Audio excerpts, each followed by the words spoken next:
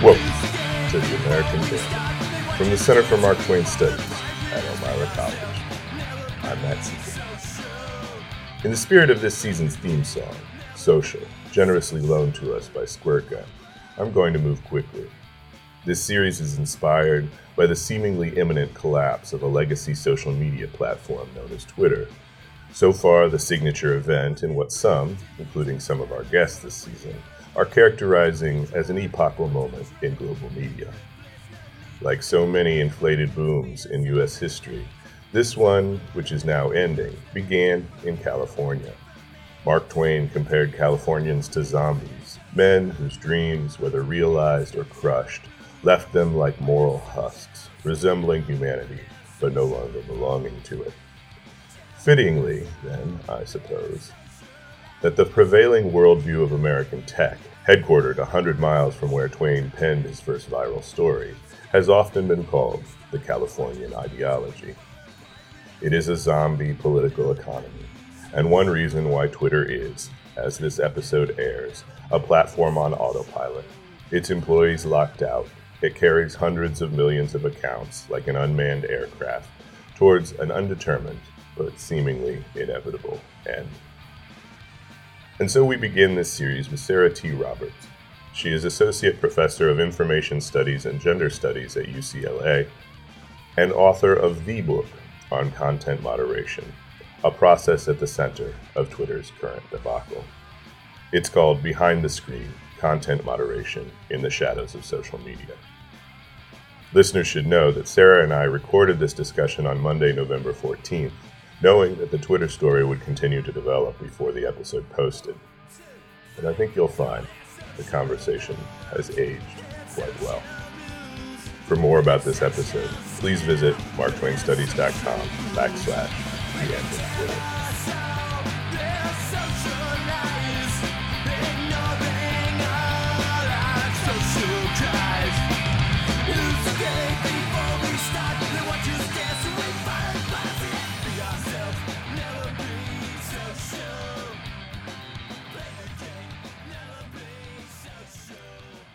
As you pointed out in your LA Times editorial last week, though much of what has happened with Twitter since Elon Musk took it over has been impossible to predict, one thing that he telegraphed from the start, in fact started telegraphing months ago, was that many of the changes, or some of the first and most egregious changes, were going to be to content moderation. And you recently published a book in 2019 about commercial content moderation. And so there have been a series of layoffs, including most recently contract workers, perhaps the entire contract worker team at Twitter. What is commercial content moderation? And maybe past that, how is it going to change the function of a platform like Twitter to have it reduced remarkably, if not entirely eliminated? That's as we used to say, the $64,000 question. That seems like a pretty low rent question for how big a deal this could be, or this has been, let's say. So I'll start out with the first part of your question, which is, what do we mean when we say commercial content moderation? It was up until very recently that I could be in a social setting and somebody would ask me And I mean, other academics would ask me what my work was about, and I would say content moderation, and I would get a pretty much a blank stare. So the fact that this is a term of the industry that is really on everyone's lips these days, it's a big change from even the past couple of years. I make this distinction and call it commercial content moderation. You could also say content moderation at scale, content moderation of for-profit social media, commercial platforms, whatever kind of makes a distinction between the present day ecosystem and what has always been a part of the social internet, which is essentially the set of rules by which people interact on a given site or a given platform. These, again, are words that are sort of like specialized insider words that have gained currency in everyday speech, which is in itself, especially for language geeks, I mean, that's just weird that we all use those kinds of words now. But, I've been on the social internet for coming up on 30 years. Listeners can't see me, but I'm actually incredibly youthful. Just kidding. I did get online fairly early, but I was an adult at the time. And so I'm coming up at 30 years. And the funny thing was, when I got on the early social internet, I really thought I had missed like the peak moment. I was like, oh, if I'd just been on here a few years earlier, this is when it was really cool.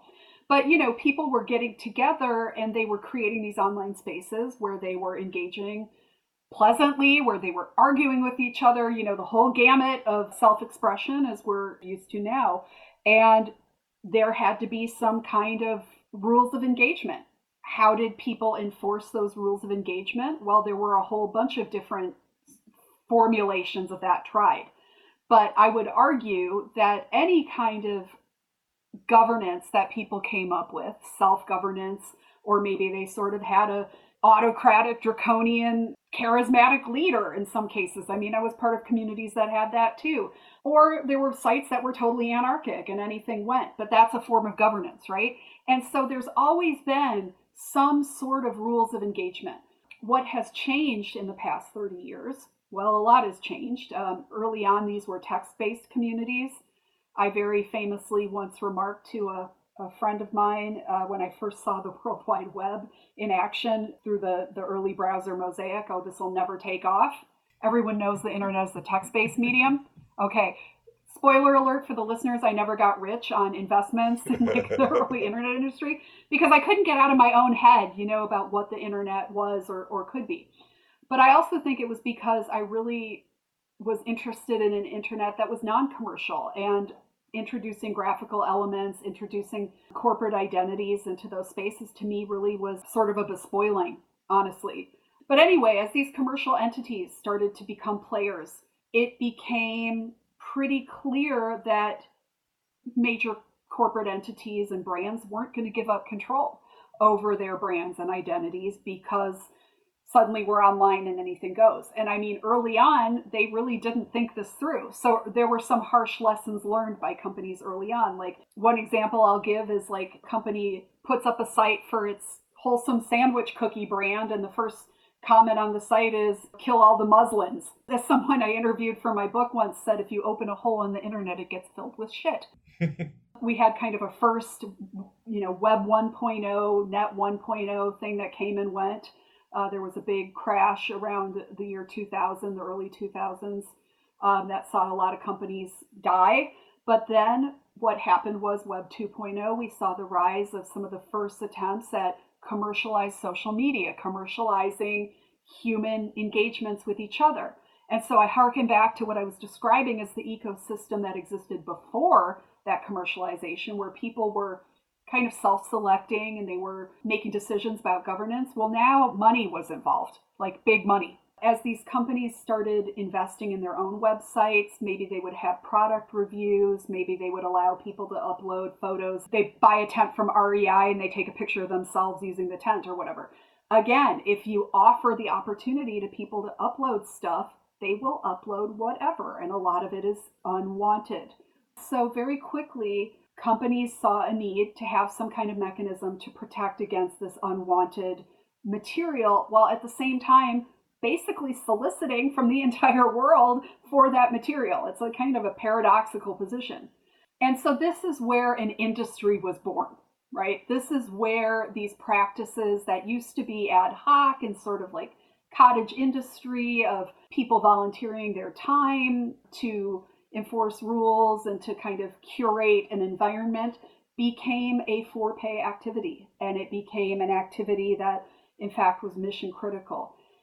We then saw the rise of the first social media endeavors, MySpace. Remember MySpace, everybody? You probably had a MySpace page. You'd probably be very embarrassed to see that resuscitated in your horrible music taste in 2002 or whatever. Remember Friendster? That was another early one. These attempts at monetizing human relationships. New brands were born, in essence, from providing these platforms. So Facebook became a thing, right? It started out as a basically am I hot or not rating thing against people's will. Is she hot or not, I should say. But it turned in very quickly to something for brands and companies. Must have a presence. And again, this issue of opening up the platform to virtually anyone for virtually any purpose was a double-edged sword. They needed that content to come in. They needed that engagement to come in from people to make the platforms viable for their actual customers and clients, who were corporations and advertisers. And at the same time, they needed to tell those advertisers, hey, don't worry, we have a way to protect you. This is like, I'm talking 2008, 2009. But here we are in 2022, and we see Elon Musk, who is, let's call him the personage of the day. I'll let listeners decide if he's the protagonist or antagonist of the story, but certainly writing to advertisers, assuring them that he's going to provide this very brand safety that I'm talking about. So what is commercial content moderation? It is the activity of legions of primarily human beings, but of course with computer aid and automation that is computationally driven. It is, a hybrid process in many cases. It is the process of those people making those decisions over and over again about which things are so-called violating, so again, term of the art, and which material does not violate rules. What material can stand and what material needs to come down. I think a good metaphor would be to think about it in aggregate as a valve or as a balance that has to be struck between a company's policies and their tolerance for risk, or between a company's user base that it wants to attract versus, let's say, legal interdictions upon certain kinds of behavior that nation states have now put into play. So there's this whole legion of people whose job it is to essentially enforce, enact, affect those policies, whether they're kind of like localized within the company or whether they're at the level of like the EU. And they have to make those decisions over and over again, sometimes thousands of times a day, on individual pieces of what we call content. Again, I want to flag that for the listeners as a term that is made up, that we've started using over the past few years. Everything is content, apparently. Everything humans do is now content. And these people, their primary function, if there's one thing I want to stress overall, it's that this practice was born and these people are employed primarily to serve the needs of the platform unto its clientele, which is corporate entities and advertisers. What does that mean about users? Well, as we're seeing very much in real time with the Twitter debacle, it means that users are in fact the product. The things that we generate, the interactions we have, the comments we make, the likes we give, that is the product. Our engagement, our captured attention, that is what's being sold, and that is what the companies endeavor to protect, giving the user base the sense that they have freedom of expression to whatever extent it is in the service of the company making a profit. This seems like a workforce that is, to some extent, characterized by their inexpensiveness, their gigification, their casualization. And as you lay out in your book, these are low-wage workers whose mental health is to some extent compromised, physical health is to some extent compromised by this work, and yet they do not cost a great deal, at least at the individual level. And so I guess, what does a company gain by attacking that part of their cost structure, which is presumably not where large amounts of money are necessarily being spent? If I am indeed characterizing that correctly, what is the ulterior motive? Yeah. It seems pretty clear to me, and I would guess to most listeners, that advertisers, who are the primary clients for a social media platform, do not want to see their ads running side by side with hate speech and revenge porn and all sorts of stuff that is presumably getting culled through the commercial content moderation process. And so if it is indeed relatively inexpensive work, why is that where Musk has turned his cost-cutting axe? And who is he serving, if not the advertisers who seem to be running away in legion for very obvious reasons? You know, if I could be inside his mind, first of all, that'd be a very scary place to be. Right. But this behavior that we're witnessing in real time as we're recording today, it'll be interesting to come back to this in a few months and see what you and I come up with, right? As we kind of like puzzle through the very obvious question you asked, which is, what in the hell is the game plan here? Because as you point out, in the scheme of things, this is a type of labor that is absolutely undervalued in terms of what individuals receive in terms of their salary or payment. It's usually hourly work. It is gigified work in many cases, as you describe it. It's certainly not directly employed by Twitter. They are outsourced.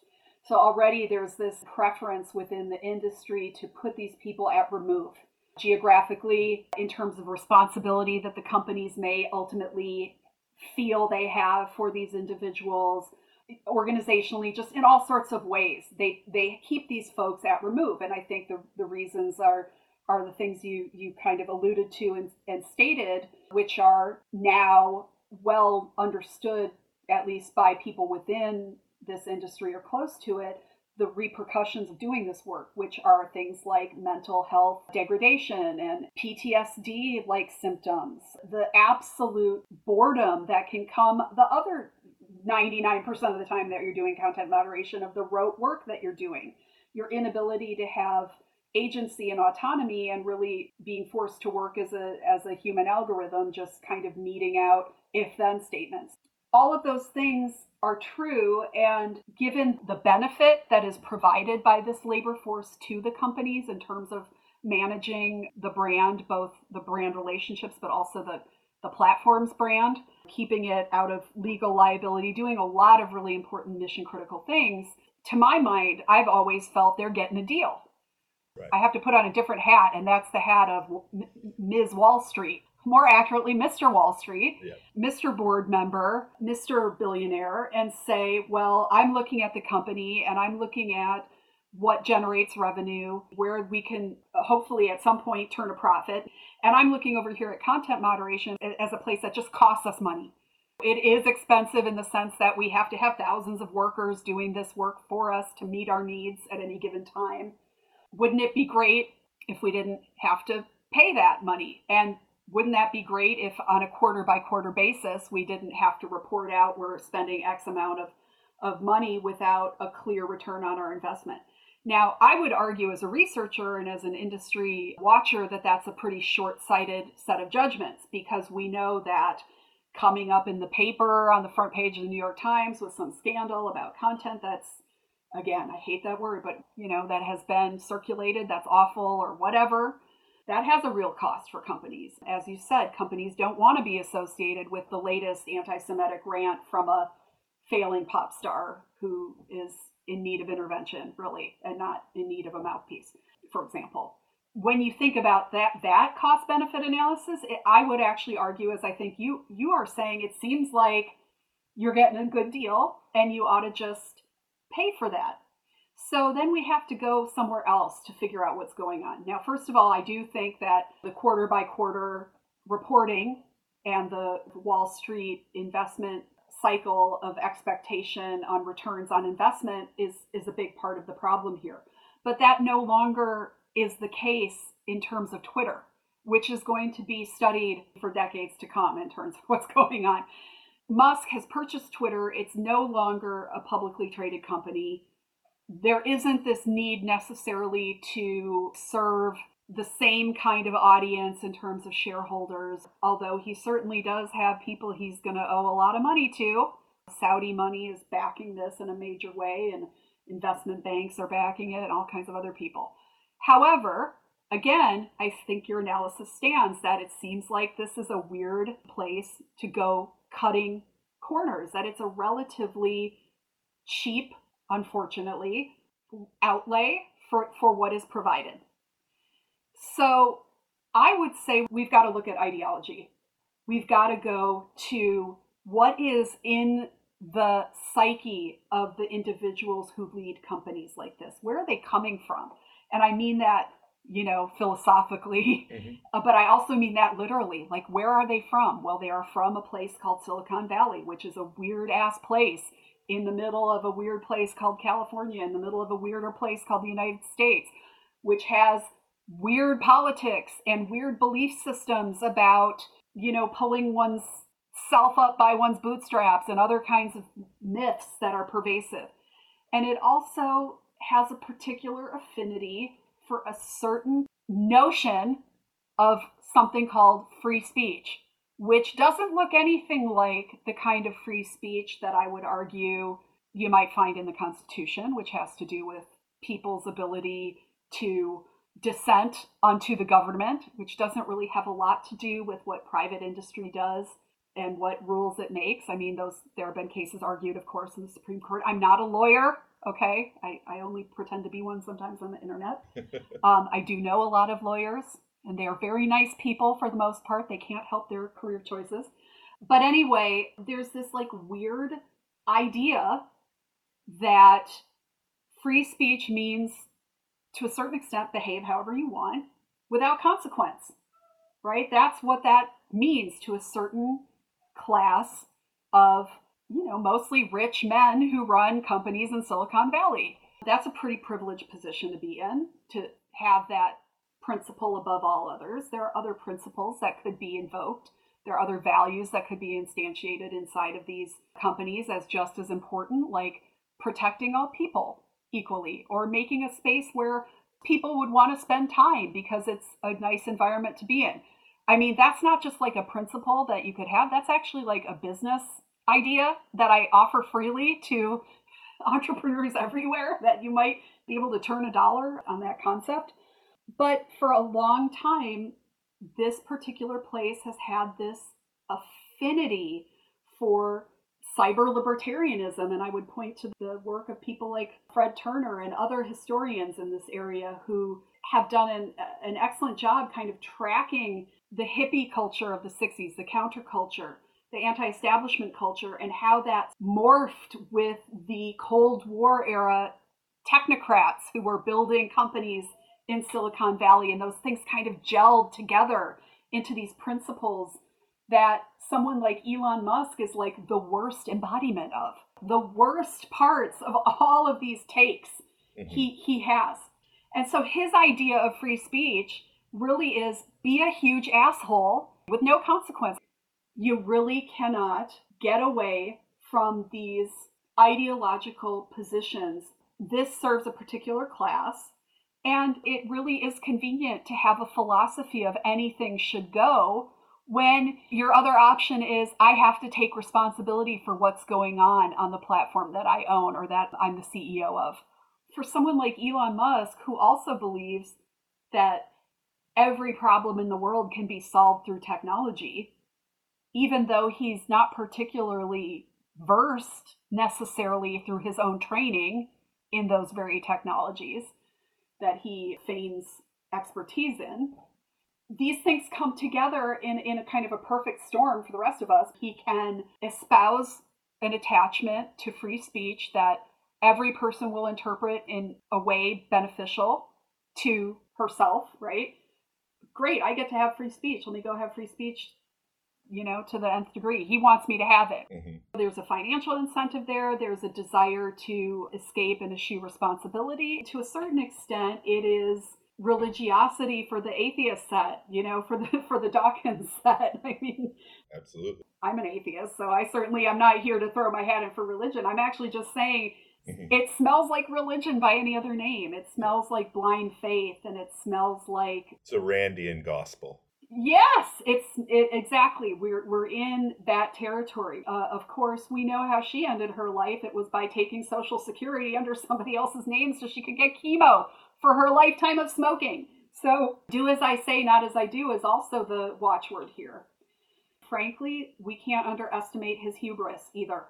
His egotism, his narcissism, his belief in his own intellectual and technological supremacy, that he somehow has found an answer that thousands of Twitter employees, past and present, I guess they're all past, latter past and more recent past, have evaluated and thrown out as not feasible or not scalable or just a bad goddamn idea. His big idea, we're going to have a social media council.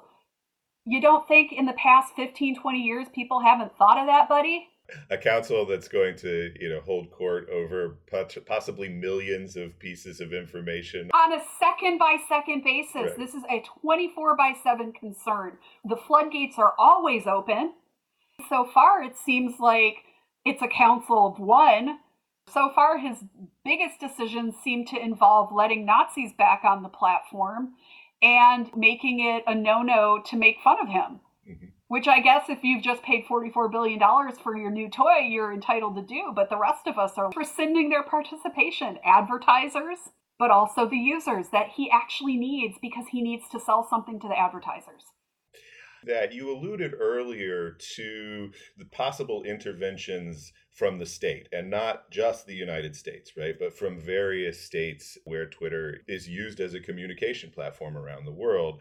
While I think for many of us, it's relatively easy to understand why advertisers might want to use Twitter and why they might be abandoning Twitter. And it's relatively easy to understand why the daily active user might be interested in Twitter and might also be questioning their long-term use of the platform. I think it's much harder to understand what the liabilities are in terms of potential government interventions, regulation, both in the US and abroad. I mean, we had one prominent senator get into a kind of flame war with Musk recently and overtly threaten some form of government intervention. Ed Markey was the senator. You said you know a lot of lawyers. You've clearly been studying this issue, even though you are not a lawyer. What are the exposures to government intervention that are being created by layoffs, by changes of policy, by rapid innovation, to put it charitably? Yeah, that is a charitable view. Here's where I actually say legal scholars are the ones on these points to read and pay attention to. There's Kate Klonick, Danielle Citron, Jeff Kossoff, just to name a few off the top of my head. And I encourage people to look at the literature of... There will be a bibliography associated with this episode. So if you're interested in following up, we will make sure that there are links there. So with all apologies to the learned in this area, I mean, I'll just make a couple observations. I think it's safe to say that the United States has been laggard in terms of regulation of the tech industry in general, however we define that, but let's just say the commercial social media industry to be more specific. For a long time, that industry has dictated to Congress what it's willing to do and not do. And in many ways, it has done that by conflating the policy and the regulatory with the technological. In other words, saying, sorry, Senator, we can't do that because blah, blah, wave your hands around. Or more commonly, don't worry about regulating that, Senator, because in just a minute, we're going to have a technological solution and it's going to be computational and it's going to be at scale. So don't worry your pretty head about that, because we in Silicon Valley, all of whom are geniuses, we're going to handle that, and it's going to be done by computers which we all know is better than human beings for some reason. Again, this goes back to the ideology that is also conveniently self-serving. And this is especially a line of rhetoric that you hear around content moderation specifically. So when there have been congressional hearings saying to these companies, why can't you remove X, Y, or Z type of material that is offensive or illegal or upsetting, or we just don't like it? The response is always just hold on, because we're building tools and we're creating computers and algorithms, again, wavy handy, technological magic, that will take care of this. But if you guys regulate it and you dictate to us, now you're stalling innovation. Now you guys are the problem. So let us come back to you and tell you what's possible and what we're capable of, and just know that it's just a little bit down the road. It's just always like a hair out of reach, but we're going to get there.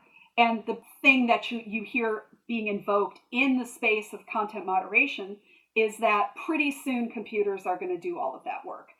To give the listeners an idea of how long that's been the party line, at least as long as I've been studying this topic, which is coming up on 13 years. Assuredly, that's been the case before I ever was on the scene. And back then, computers could not do that kind of work at that time. I talk about in the book how I went over and talked to a research scientist who was in computer visualization and asked him about it, and he just basically laughed me out of the room. Now, 2022, computers are capable of all kinds of incredibly complex and impressive things, but at the end of the day, when we go back to issues of cost, for example, bottom line, it's incredibly expensive to invest in that kind of infrastructure when you can say just hire a legion of cheap workers, not my language, right? We might say workers whose value has been cheapened somewhere else in the world, out of sight, out of mind. There should be healthy skepticism around those claims, but it's been a way to forestall regulation, particularly in the United States, where we seem to have a government that is hostile to its own job of doing regulation, because we've had 40 plus years of neoliberal politics that have eroded the power of the state to do things like intervene. Also, we have to keep in mind that the biggest lobbyist presence in DC is Amazon and Facebook. So who actually writes legislation these days? Well, it's lobbyists, and they pass it off to their Congress member of choice.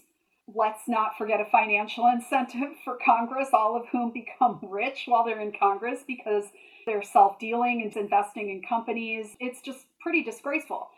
All of that kind of like messiness aside, there is a very strong legal principle, statutory principle in the U.S., which is Section 230 of the Communications Decency Act of 1996, which is the thing that has given the firms that are engaged in social media both the ability to remove content that it chooses to not transmit, as well as the ability to allow for content of all types to flow over its, we would have said airwaves back in the day, but let's say pipes or whatever we want to call it, branded spaces, without fear of liability for that material. And that is a unique take that, in fact, other industries have pushed back on themselves. You know, Disney very famously was in Congress fighting this, saying, hey, that what gives? That's not fair. We're in broadcast and legacy media, and we don't get to do whatever we want without repercussion. What's up with that?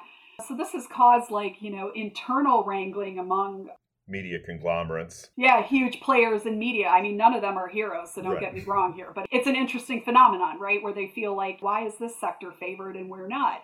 But the idea, of course, at the outset was to encourage people's ability to participate and to give companies the ability to offer those fields upon which people could participate with the least amount of fear. Has that aged incredibly well? Many would argue it has not. I mean, I would argue it hasn't aged great. Do I have the perfect solution for what to replace Section 230 with? No, I don't. Some of my legal scholar friends who are real proponents of this principle will go after me and say, well, what have you got on offer? And I say, well, hey, man, I didn't go to law school. Don't ask me, right? If I could solve that, I would not be a professor. I'd be in another business. The point is that peculiarity, that like particularly American take, is something that for a long time was just exported by virtue of these companies going global. It wasn't that necessarily other countries adopted the same legislation, and in many cases they didn't.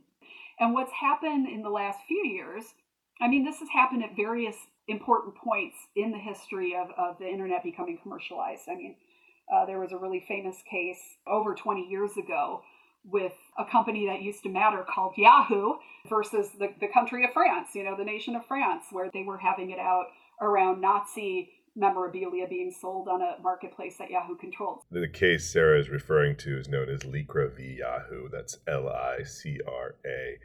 If you're interested, you can find a Wikipedia page and plenty of information about the case online. These kinds of fights around sovereignty and around actual borders, and by actual I mean imagine, because that's what they are, but agreed upon, let's say, nation-state borders, that's been going on for a while. And really the companies have prevailed in a lot of ways for most of the period of time that these companies have been on the ascent. But over time, the EU and its member states in particular, but other countries as well. So Korea has some legal statutes that it wants enforced. France and Germany, again, are out there in terms of making demands on companies if they are to operate within their borders. And then the EU putting forth its GDPR legislation, which has to do with a lot of things, but it has to do with personal autonomy over data, how successful it is. I mean, again, that's not for me to evaluate, but I'll throw it out there as something people might want to read about. Right. And now this new Digital Services Act that is being put through in the EU, which will ostensibly have some effect on content moderation and on operations of companies in general. All of this to say that basically the companies have been able to, the American-based companies, which are the ones I think people are probably most interested in and most familiar with and have had pretty much unprecedented global success, with the exception of China. Mm-hmm. So let's leave that for somebody who knows what they're talking about, which is not me. Maybe a different podcast. Right. But, otherwise they've kind of like achieved this global dominance. And, over the past few years, countries around the world have kind of said, this doesn't actually work for us. We're getting dictated to by these companies that one could argue in many ways are a stand-in for the United States. And we've seen techno-imperialism. Yeah, we've seen that since the Cold War. Like IBM's dominance in computation really freaked out a lot of countries. And they built homebrew computing companies, sometimes at the nation state level, like France very famously. They were building entire nationalized industries to push back against what they felt like was undue American influence via these corporate entities. So, I've been in rooms before where I have heard people make comments like, well, that these companies are only going to care about legislation that comes out of North America, the UK, and the EU, and the rest of the world be damned. That's a pretty wild thing to hear people just state as a matter of course, but I think that has really been the case up until recently and probably is the status quo or will continue to be. As a person who is concerned about corporations stepping in as if nation states operating with like the same kind of sovereignty and not even necessarily on the same level, but maybe superseding the nation state, I'm concerned about other places being able to have autonomy and decision-making processes into what goes on with data of their citizens and what goes on in terms of who's running these companies and what their end game is.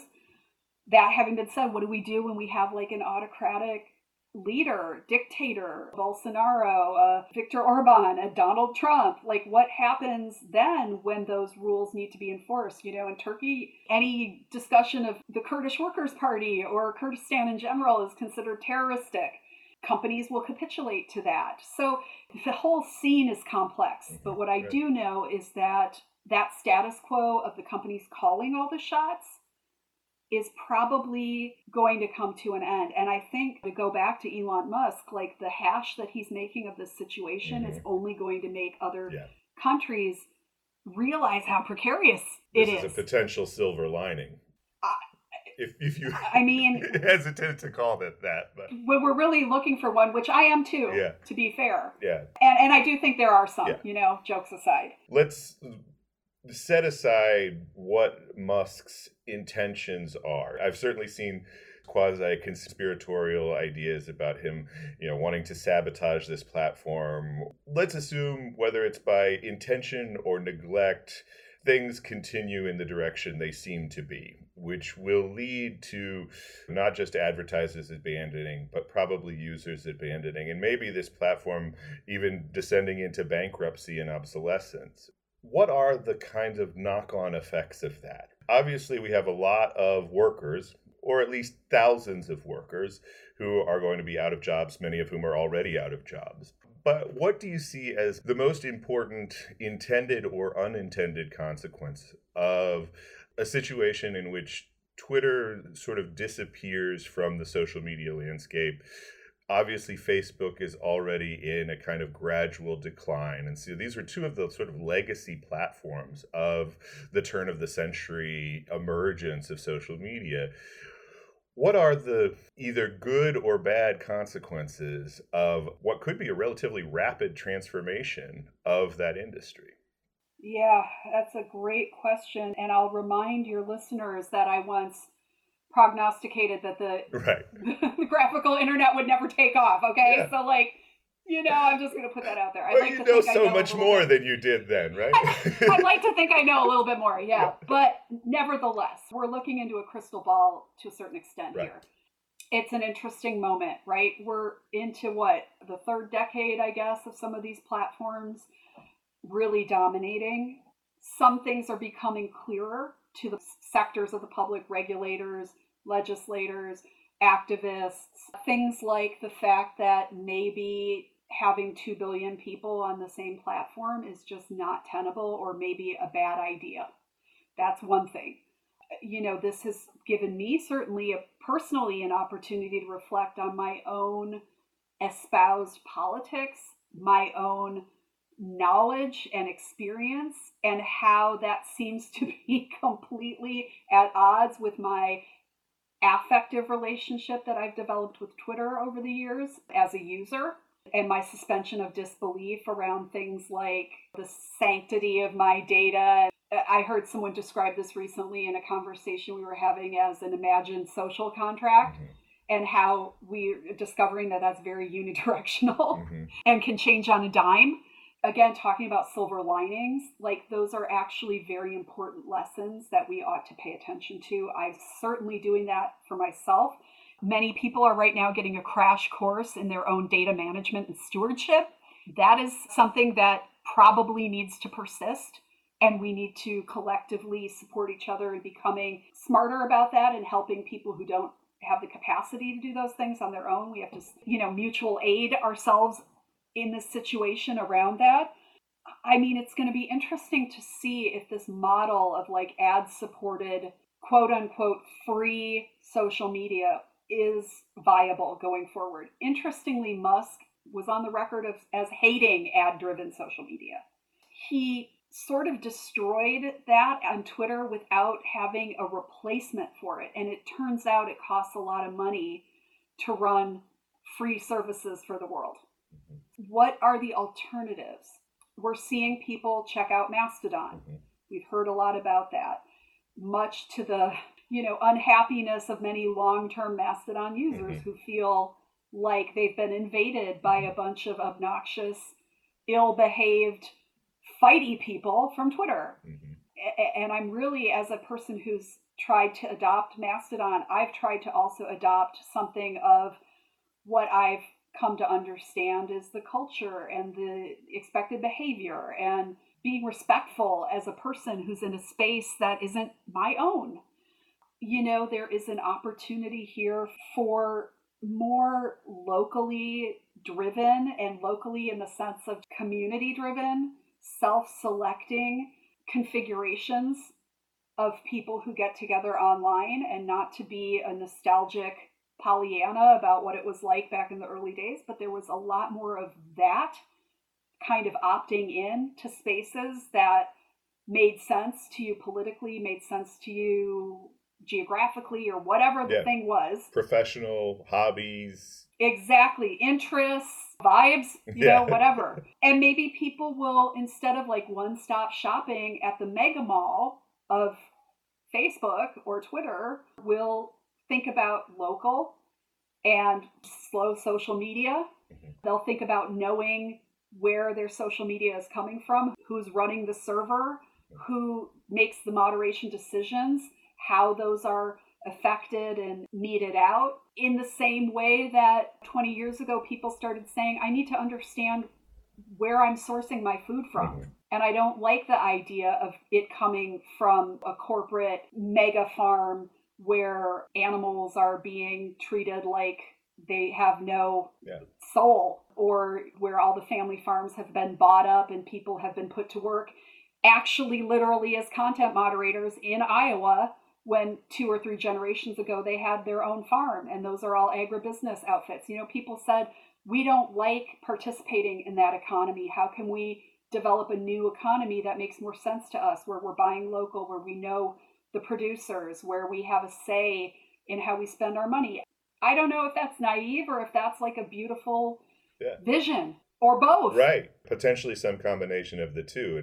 As somebody who also has been trying out Mastodon in recent weeks, one of the things that certainly is shocking about it is that from the moment you join, you have to make a decision which forces you to try to understand how the platform works. It creates a kind of, to borrow another silly Silicon Valley phrase, it creates a kind of friction that the for-profit social media enterprises actively try to guard against. But at the moment you log in or create an account on Mastodon, you have to choose a server, which means you have to figure out what is a server, why am I choosing it, how does this thing work? And then as soon as you're in whatever server it is you choose, you have to evaluate that decision, potentially change that decision. So much of what's going on Mastodon, at least recently, is people just trying to understand how the platform works.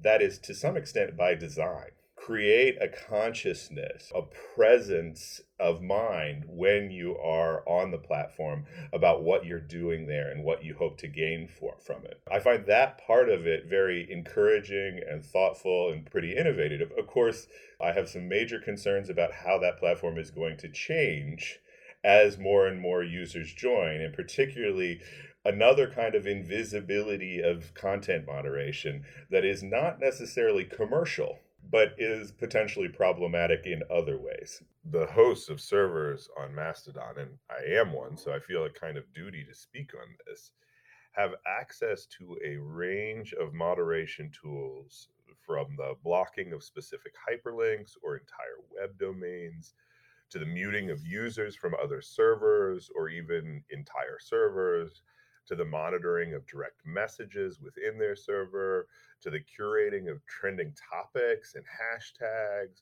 to recommending who members of their server should follow. It's a lot. And a lot that could be abused, particularly as some of these servers grow larger, and let's face it, it's only a matter of time before they get commercialized. And so, I'm very curious to know how you're thinking about the potential beneficiaries of Facebook and Twitter's alleged decline. I mean, I'll start out by co-signing everything you just said about Mastodon. Its pluses, its minuses, how an individual might evaluate participation in that, what the barriers to entry are. I do concur fully with your point that one of the goals of the social media ecosystem as we know it today has been to erase any friction, as you called it, or any discomfort. Like, the idea is that you get in and you start up and you are in with almost no hesitation, no learning curve. You can get in there with very low barriers to entry. You download an app on your phone and you sign in. That's pretty much like the level of the barrier to entry. Less than a minute. Yep. And I mean, that's by design, right? It's something like Mastodon confronts a person with a series of decisions, with new jargon, with expectation of a technical expertise, which is still quite low, don't get me wrong, but which is exponentially higher than what is the expectation on other platforms. And that can be seen, rightly so, I think, by some as a problematic barrier that will serve as an advantage for some and will serve as a disadvantage for others. So then the question becomes, to me, how can we make sure that for those who want to participate, those barriers aren't unnecessary, but they can be used. I mean, I'm just going to get, like, again, very naively hopeful, as a source of liberation. I mean, what we are talking about here is being alienated from the means of production, okay, to quote some thinker or other from some other time in the past. When we have friction-free experiences, we actually don't understand, for example, that we are producing value for the platform that is being extracted from our own labor, our affective labor, or other kinds of labor that we put in. When you're on Mastodon, you become a bit more aware that there is a cost for participation in terms of having to learn certain things, having to become aware of certain things. Things are tangible in a way that they weren't on other platforms, where those systems and infrastructural elements are deliberately obfuscated. I am at this time in the camp of thinking that that is a good change. That's a good reversal to another kind of pathway that we could have gone down. You know, there are plenty of examples of how we have sold out so many parts of society for personal convenience. So I'm hopeful about, hey, maybe this can be a means where people feel they have more control, and there is a learning curve, but that learning curve will ultimately provide them with greater agency and self-sufficiency and autonomy and understanding about what they are engaging in. But you brought up another point, which is those things may be true, but we're going to see an influx of millions of people. I mean, I think that's already happened according to statistics I've seen. Who's to say that we're not going to have the Stormfront Mastodon server starting up? If everybody enters into a social compact on the Stormfront server that says Nazis are great and anti-Semitism rules, what's the point of quote-unquote moderation? Maybe you get kicked off the platform because you say, hey, I'm not so sure about all this Jew hating, and that's why you get moderated off the platform. You know, there is a danger of creating silos where that sunshine won't be as effective to point out where certain things might fester. You know, we know, for example, that the Charlottesville riot of anti-Semitic right-wing so-called alt-right that resulted in death and harm to many people was planned on a Discord server, sort of out of sight, out of mind. We can't talk about social media without talking about what in the hell is going on in the bigger picture. Italy has just put a literal fascist into the leadership of that entire country, okay? When I was a teenager, Le Pen was an old man, and I thought pretty soon we'd never have to hear that name. Now we've got 2 more generations of them to contend with. We've got Bolsonaro, who barely lost in Brazil. We've got Trump and DeSantis. We've got anti-Semitic vitriol everywhere you turn. We've got antagonism of trans people. Things are not okay. We've got billionaires. Why are there billionaires and there are people in LA who sleep in the goddamn street? Something's wrong. That, unfortunately, isn't going to be solved by the Fediverse, and it's not going to be solved by any other techno wizardry, but there are connections that we can make. We have a better chance of improving conditions across the board when the people have control and not corporations.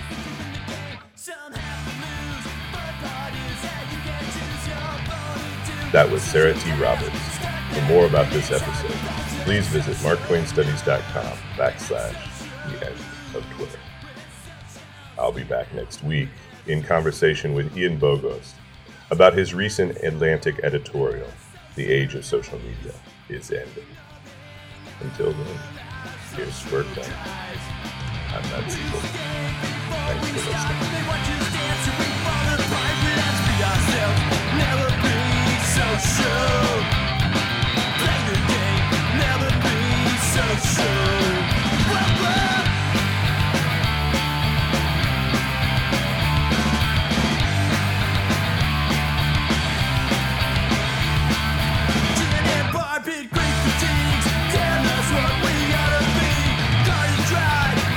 Drink, ignorant bliss, no need to think.